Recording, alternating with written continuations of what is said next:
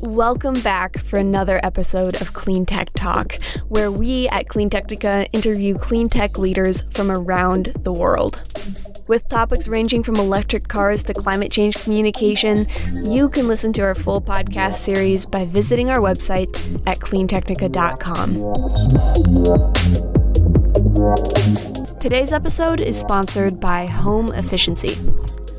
Hello, clean tech enthusiasts. My name is Scott Cooney, and my company has done energy and water efficiency retrofits for more than 13,000 homes and small businesses, saving our customers more than $3 million a year on their electric and water bills, while also reducing more than 11 million pounds of carbon pollution per year.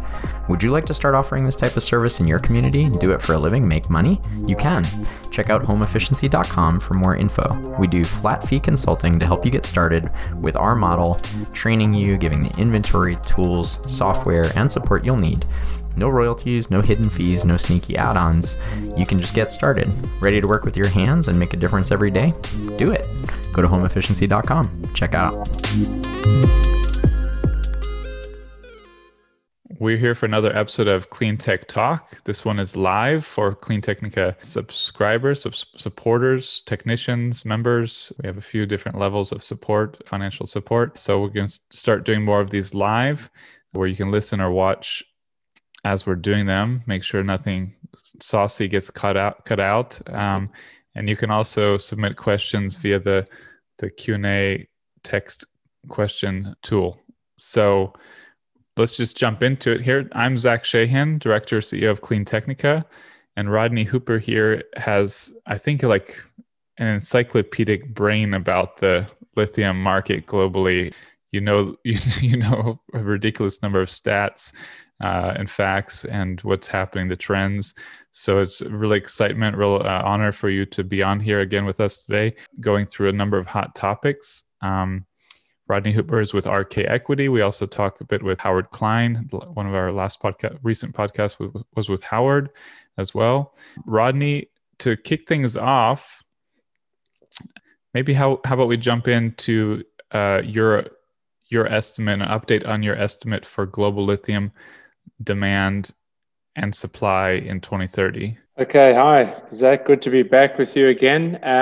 Since we've last chatted, things have moved on. I can't remember if that was pre or post Tesla Battery Day, but it was pre. I think Howard said. I think when we. Yeah. I think so. Yeah. So I guess with Tesla stating their objective of wanting 3 terawatt hours of in-house battery cells, everyone's had to move the goalposts a little bit. So my current forecast for lithium demand in 2030 is about 2.9 million tons. That comes out to, you've got some industrial demand, but that comes out to about 3,400 gigawatt hours of battery cell demand in 2030. Supply, you can really throw a dart wherever you like, but it's going to be, it's because price will always affect production, but it's going to be well short as we stand now. So I won't rehash. I'm sure Howard's, giving you the Chicken Little, the sky's falling on our head, running around, we need lots of money, which we do, but suffice it to say, it'll be substantially less than that. So we need to see shifts. Just on that topic, Zach, I think it's really interesting because we've seen a lot of OEMs step forward and make some bold claims about what percentage of their auto lineup is going to be EV by 2030. And almost all of those companies that have stated that don't have control over their battery supply chain. Yeah. So it's a really bold statement to make when you don't have the raw materials or the battery supply guaranteed. But so it's more of an ambition, I would think, than a guarantee. And it's confusing. I just try to get your take on that because you know much more. Do you find it as disingenuous, or do you see it as just a starting point and they're going to try to get their ducks in order now and get supply chain going, or naivete with like not realizing how much they need to focus on this? What's your opinion? Yeah, look, so I think when it comes to something like Europe, if you see an adoption of the more stringent CO2 emission standards being accepted, then you need to see EV adoption in the region of 60 to 70% by 2030 to meet a 47.5 gram CO2 limit. Because if you think about it, a plug-in hybrid on its own is around 40 to 45 grams. So, you'd need almost an all plug-in hybrid world. But as you know, they're talking about some adjustments in the latest Euro 7 submissions where they're talking about excluding, plug-in hybrids from 2026 or not including them on the sustainable list. So as far as Europe is concerned, stating something like wanting 70% or 100% electric there is a logical thing, because if you look at those emission standards and you look at what is expected in terms of cities and countries banning ICE, petrol and diesel and even plug-ins by 2030, the list keeps growing. So it's a logical thing. You're going to need to do it in Europe. I don't know where the US is going to go, but I think realistically, we're likely to see an introduction of more stringent standards, but it's not legislation yet. So I don't think Europe is optional by 2030. I think it's going to be compulsory. So OEMs are playing into that. The other thing is if you look under internal combustion engine supply chain, when you need more of the raw materials that go into those vehicles, you kind of just say, I need it, and it happens. Whereas, again, I don't think they have a deep enough understanding of the difference between energy vehicle raw material supply chains and internal combustion engine raw material supply chains. But it seems like they've got to know at least what I know, right? Which is that you need 5 or more years to get a mine going. Do you think they really don't have that? They really just expect it's going to come along like their normal supply chain? I think that 9 years is a long way away, so you can make a lot of promises. But I guess if you look at the key people, if you look at what is going on, and the companies that are taking the EV adoption seriously, and you look at Tesla and you look at even VW, they are signing offtake contracts. BMW has signed offtake contracts now with Livent for lithium. So the players that are doing it are taking it seriously. The others, I guess, are still relying on their battery cell supplies, which, as I say, doesn't make it any easier. It just means you pretend that it's someone else's problem. Well, I forgot that we didn't talk after. I felt like we must have talked after Tesla Battery Day, but I've talked with a number of your colleagues at Benchmark Mineral, Bloomberg New Energy Finance, et cetera. And I guess I've had this conversation many times, but I'm curious how your forecast, it was a big surprise how much Tesla was aiming for by 2030 across the industry, it seemed. How did your forecast for that change, and how does that reshuffle industry players or the pipeline as you see it?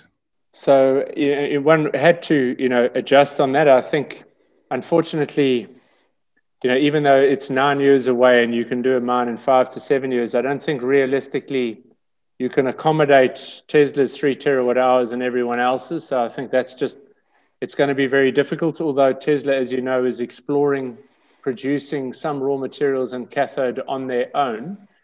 I think it was more, when I made the adjustment to my forecast, I think, Zach, was more along the reality of, if you look at the economics of EVs, unless something extreme happens in raw materials, by latest 2025, EVs are going to be cheaper than internal combustion engines. So commercially, post 2025, we should see a steepening of the S-curve. Then you add in the banning of internal combustion engine sales in most major auto markets by 2030. You cannot look at EV penetration on a linear basis post 2025, in my opinion. It's going to have everything going for it. It's going to have bans. It's going to have commercial superiority, etc., that you should see a much steeper steepening of the EV penetration. So I don't agree with linear projections on EV sales post 2025. So I looked at it, and the acceptance, if you look at surveys and what's happening, as people get a chance, because a lot of the time, a lot of OEM salesmen, they in the dealerships, they stuff an EV at the back and they don't talk about it. But now people are driving them. You know better than me. Once you've been in an EV, do you see the superiority for what it is? Yeah. I mean, I think, consumer awareness is growing very fast already, and it's just 2021. As you said, competitiveness. But then there is basically expected to be a huge gap between demand and battery mineral supply, correct? Battery supply.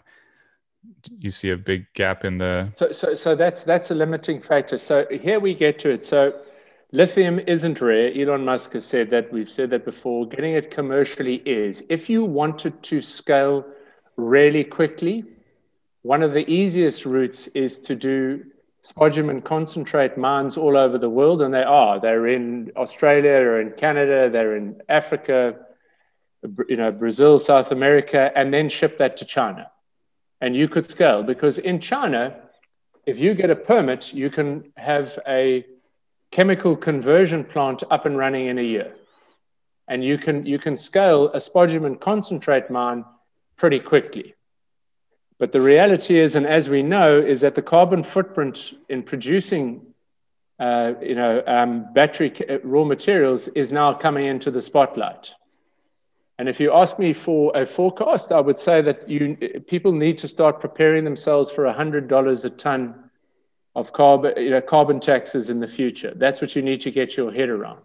The other thing is localized supply chains is, if America wasn't comfortable, being fully reliant on OPEC, well, why would it be fully comfortable on relying on China for its lithium? So if we assume that people are going to want a fairly large percentage, and we know the European Raw Material Alliance has stated a goal of 80% locally sourced raw materials, and in particular lithium, then it is harder to do it in those locations, and you are going to have difficulty meeting demand. But that's not to say that it's too late.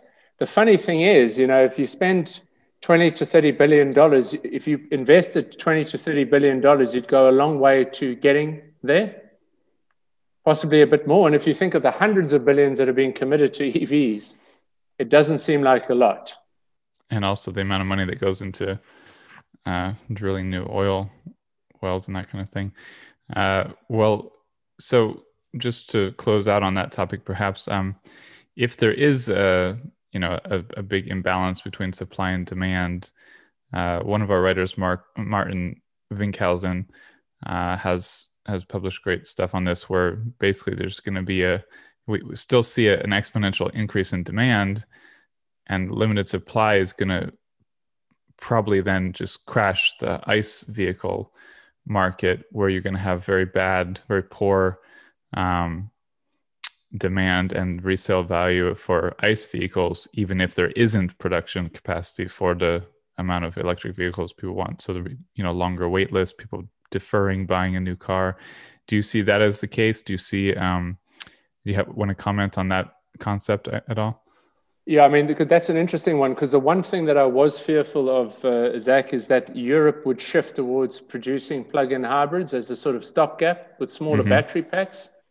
So you can produce sort of four plug-in hybrids for every one full battery electric. So you could use that as a backdoor way. But the question, as I said, if they make the adjustment on the Euro 7 and they effectively ban plug-in hybrids in the second half of the 2020s, that option is shut down. So I do think we're already seeing that. I mean, again, we're sort of seeing not great general auto sales happening right now. So we're already seeing people sort of waiting to say, okay, well, Europe's been quite a disappointment. I know COVID's had some impact, but the sales have been quite poor. They're supposed to have recovered this year, and they haven't. So, I'd point to... Say that again. What's the disappointment with Europe? So European auto sales were meant to rebound this year after a horrendous year last year under full COVID, and they're not rebounding. Yeah. Sorry, I heard cells, like battery cells instead of sales, No, and I was like, sorry, oh wait, what happened? Yes, yeah. Well, it's they're starting to rebound a little bit, the overall market, but the EV market share is staying. It's actually increasing already compared to yeah. last year. So our forecasts are, in order to avoid CO2 fines, on average, you need about 18.5% EV penetration in Europe this year to avoid CO2 fines. So that's kind of the number. But you've raised the point. I mean, look at the Tesla Semi and Cyber. They're already booting that out to 2022 now because there's a shortage of cells. Yeah, I mean, this is and this is one of the as great as Tesla's progress is, and as much as they focus on it, the Semi has been postponed for years just based on cell supply. I mean, when we talked to Tesla's president of automotive, Jerome Guillen, in March 2019, it seemed like that was just the main limiting factor, and now it's 2021. If you think about it, let's say a Semi, the long range Semi, has 600 kilowatt hours in it. How much do you make selling one Semi versus putting that into 10 Model 3s? I guess less. Significantly less.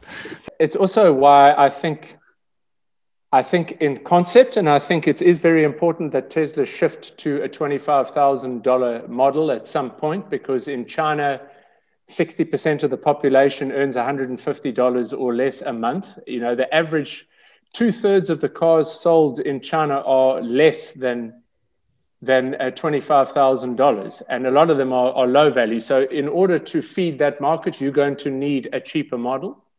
But the reality is, unless cells and raw materials are very abundant at that point, you would be cannibalizing your margins to go to a cheaper car. Yeah, and that's sort of a key point. Is the limiting factor for bringing down costs is under supply, more or less. I mean, the more supply, the more the cost will come down on the batteries, and that's sort of a key determining factor of the cost of the car. So, well, let's. Do you have any more comments? You want to say anything else about takeaways from Tesla Battery Day, including perhaps their sort of their foray into mining a bit and production? Yeah, so they're looking to do. They've got a spodumene concentrate supply contract from Piedmont, and they are looking to do their own hydroxide production in Austin. I think that's a good initiative. There was the whole hoo-ha about clay. We'll wait to see. I mean, commercially, can that be done? We'll wait to see that. But I think I think they can master. Certainly, they've got the brains to throw the manpower at this, and I think they realize, their ambitions. I said from the start, Zach, that there would be 1 million pre-orders on the Cyber, and now it looks like we finally got there. I think that's going to be a real hit. You need a lot of raw materials going into these things. Yeah, the Cybertruck is an interesting one because there's a lot of interest in it, but I know a lot of Tesla. I know that a lot of Tesla, fanboys, I'll count myself in there, have several reservations with the hope that it will be autonomous and you can run a little bit of a small taxi network, robo-taxi network with them. I know a lot of people have like 8 or 10 reservations. So I'm sure that warps the situation. I don't know what percentage of, the reservations are these sort of multi-reservation holders though. But to wrap up the European issue, perhaps too, for now, we'll come back to it. One interesting thing I saw on those your EU requirements was I think it was Michael Liebrecht, founder of New Energy Finance, now Bloomberg New Energy Finance, said last year that the 2020 numbers would actually were being held back because that was used. 2020 is used as a benchmark for future targets. So automakers wanted to be as low as possible without having to pay fines. So as much as we saw a big increase in EV market share in Europe last year, as you said, it should boost a lot this year and going forward. 18.5% is a significant increase over last year. But on the other hand, there was COVID, which demolished normal car sales while sort of orders for EVs were being filled because they were like months in advance, made months in advance, and that kind of thing. So do you want to comment any more on that? Yeah, I mean, he raises a valid point. So in 2020, as you know, the Euro OEMs had a 7.5 gram super credit that they were allowed to use over 3 years. And as it looks like, a lot of them have used a fairly large amount of that up. So that's a sort of sleight of hand, if you will. So you could have a higher fleet average to use for the future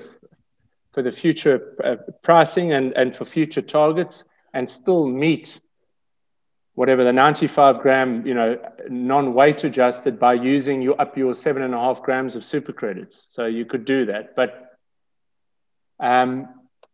again, I still believe that the OEMs have said that they will accept a more aggressive target in 2030, provided governments do the charging infrastructure. And that's something that we can, that's another thing to discuss, because China cut back on biosubsidies, but if you look at the rate at which the charging infrastructure is growing in China, it's very impressive.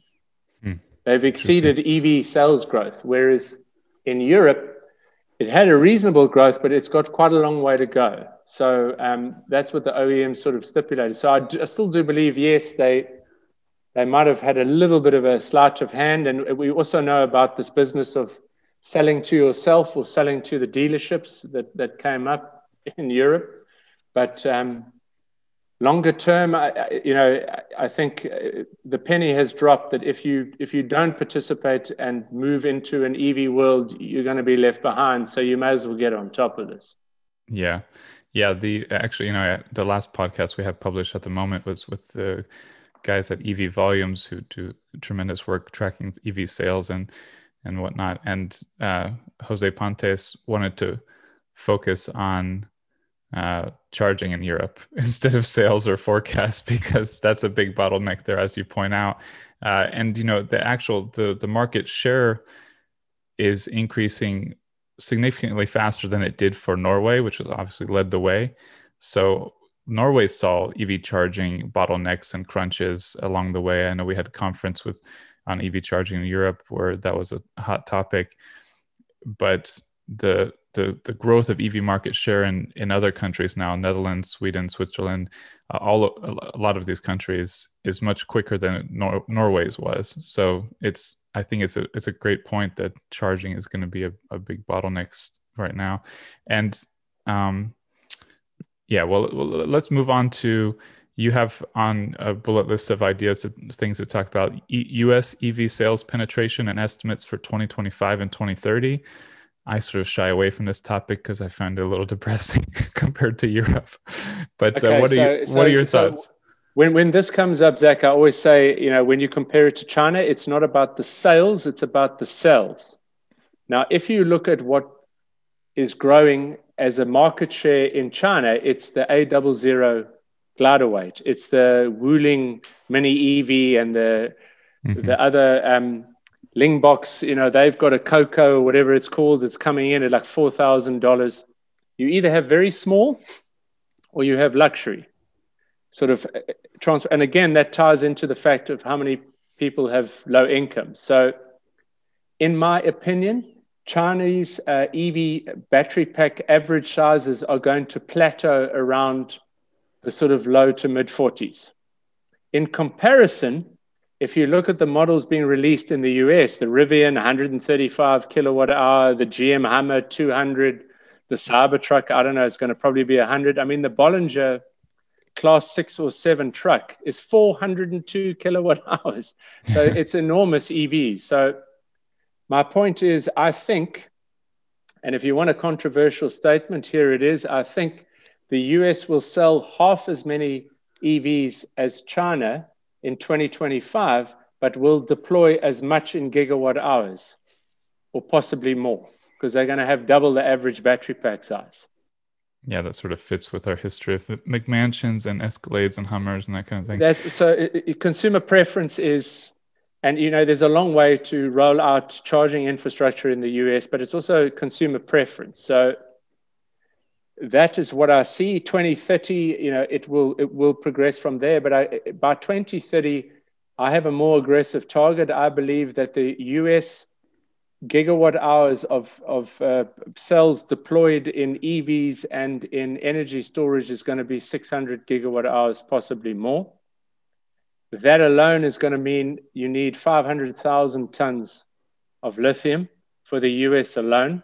That's against my 2.8, 2.9 target. However, because the US loves heavy cars where you're going to need high nickel cathode in order to propel those around, and people want big cars, 500 to 600 miles in a single charge in 10, 15 minutes, you're going to need high nickel cathode and that and silicon doped anodes or solid state, take your pick. I'm more in favor of silicon doped anodes. And then, so within that 500,000, you're probably going to have 400 to 450,000 tons of hydroxide. And that will be, according to my numbers, if we add Canada on top of that, then North America is going to be 25% of hydroxide demand in 2030.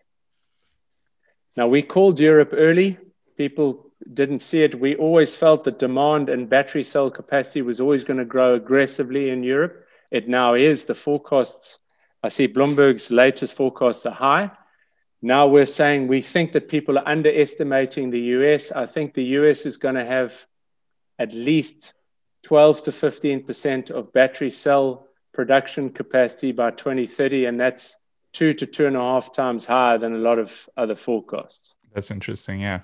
I always love a controversial statement from you because I know it's based in facts, but it's also spicy.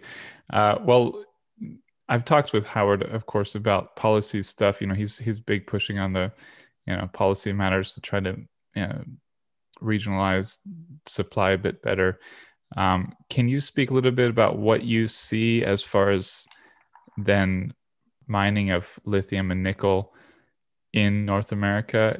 Do you see any specific projects or companies or just forecasts? So I think that the US is very likely, once EVs are an undeniable, is very likely to start to push for domestic supply. So if you take North America in total and add a bit on more for Canada and go sort of with an 80% target like they have in Europe, then suddenly you're needing sort of 450, maybe even as high as 500,000 tons needed in North America. I think that we believe that, we like the hard rock to hydroxide thesis. So we think that the Canadian assets are being underpriced. We think there's some decent spodumene concentrate opportunities up there, and they can supply into, even if they don't produce the lithium chemicals, those can be shipped down into the US, into the supply chain. So that said, hard rock can only do so much. There's quite a lot of brine, there's clay, there's all sorts of things. I think if you're realistic, you need about 700,000 tons of capacity, of which even if that operates at 80%, then you're only talking about, 560 as effective capacity. And then not everyone's going to hit battery grade. People will miss. So, 700,000 tons of capacity, and you've kind of got to develop pretty much every lithium project that's going. So that's already sort of on the map. Well, I think that's going to come in, and I think that you're going to see support pushed in the US to assist in local projects. And I mean, to think of the scale of it, Zach. So let's just be clear: the global demand for lithium hydroxide for batteries of any type, not just EVs, all of them, is about 130,000 tons a year, LCE, our forecast. And I'm saying to you that the US is going to need on its own about 400,000 tons by 2030. So the US on its own is 3 times the size of the global market in 2021 for hydroxide. And we have close to nothing right now, right?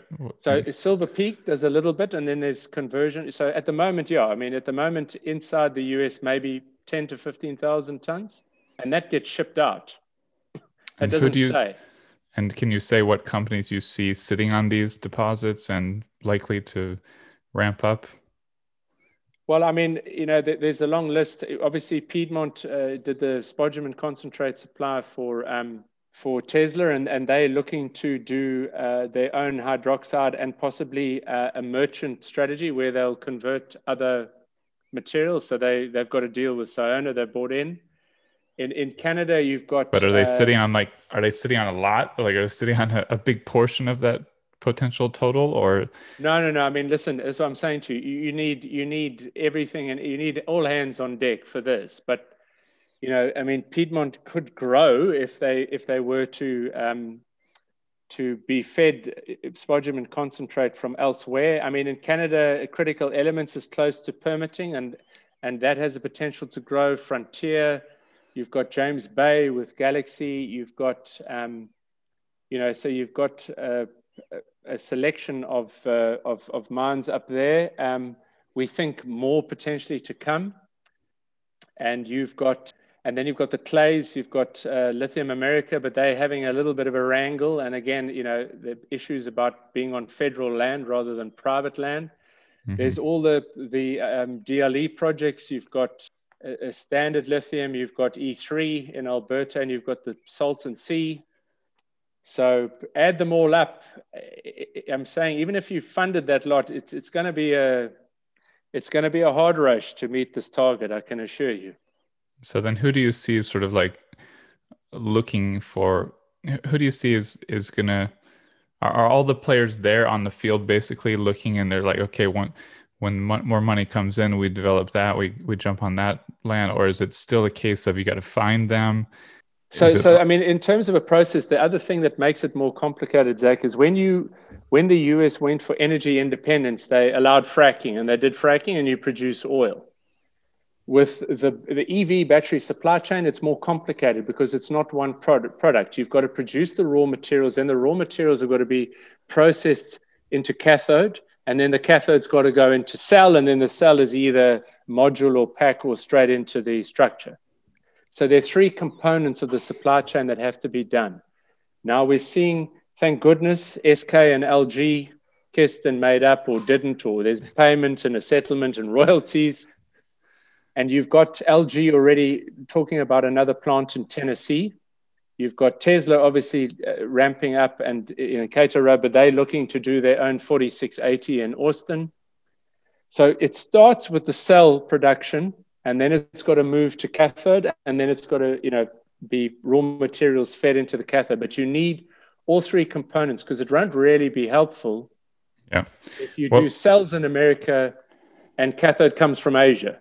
Yeah, I mean, it seems to me like the cell production will ramp as needed, that those companies will jump on it. And the cathode production, not being an expert, I'm hopeful that, the people who can do that will say, okay, look at this opportunity, let's make a lot of money, and that'll work. My biggest question is about the raw materials, since that always seems like a long process and like not 100% given that the resources are going to be easy to get. That's a good point, because you can build a cathode plant and you can build a battery cell plant a lot quicker than you can a mine. So, and for the mining, do you see the players that are on the field now as being the players that are on the field in 2030, or do you see a need for a lot more players to come in and sort of find a way to get more minerals? Yeah, I mean, I think that's a good question. I think that we are working with some participants who are unlisted, so they're not factored in yet, and they might emerge. I guess our point is more to immediately address the situation. We think the quickest route is the hard rock to hydroxide. We think you can ramp up the Canadian spodumene and then process that either in Canada or the US. It is the shortest timeline. There is, of course, again, it's a question of, Livent processes Argentinian, carbonate made from brine at their Hombro Muerto in the US. So can you do more of that? Can you have more of, say, South American brines feeding into reprocessing facilities in the US? That's an alternative. So and do you think Livent, Albemarle, these big players are going to be they're going to keep their sort of huge market share, or do you think there's going to be more diversity in that side? I think the incumbents, because they control a lot of the technical skills, will be the players to exist. Ganfeng is a real player. I think as far as China is concerned, I guess we'll see how politics plays out, but they are very good on the technical side. But yes, I think Albemarle has got projects coming on, so it could well. Livent has stalled a little. It's not the cheapest producer, so they're going to need more constructive pricing in order to expand their production. But yes, I think incumbents are going to be the backbone. The question is, once they are through their existing pipeline of brownfield and greenfield projects, do they then start to look to acquire or partner with some of the other new projects that are on offer, the good assets, and then, shorten the timeline? Because again, if you're going to be talking about going back to the exploration stage, you're talking 7 years. Yeah, one of the guys we interviewed from Kobold, which is focused on finding resources, and I mean, from that to setting up a mine is just such a long and complicated process. It's a little unnerving.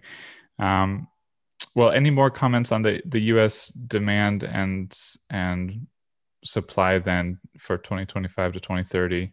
And do you want to put any percentages on that?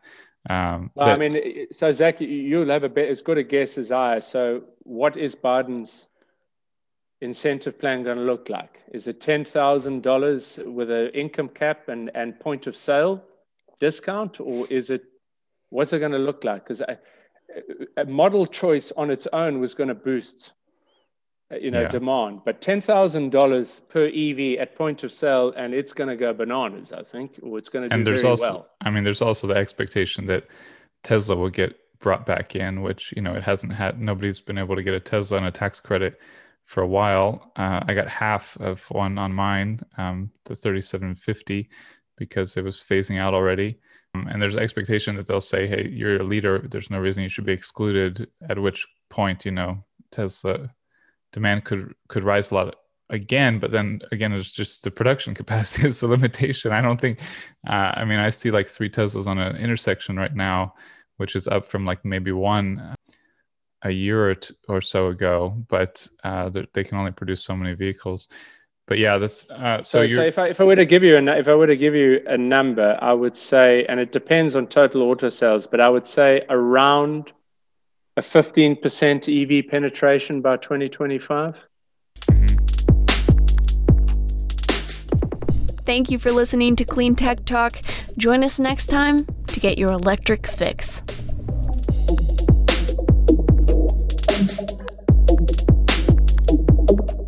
If you would like to sponsor our podcast, send us an email at accounts@cleantechnica.com. That's ACCOUNTS@cleantechnica.com. Thanks.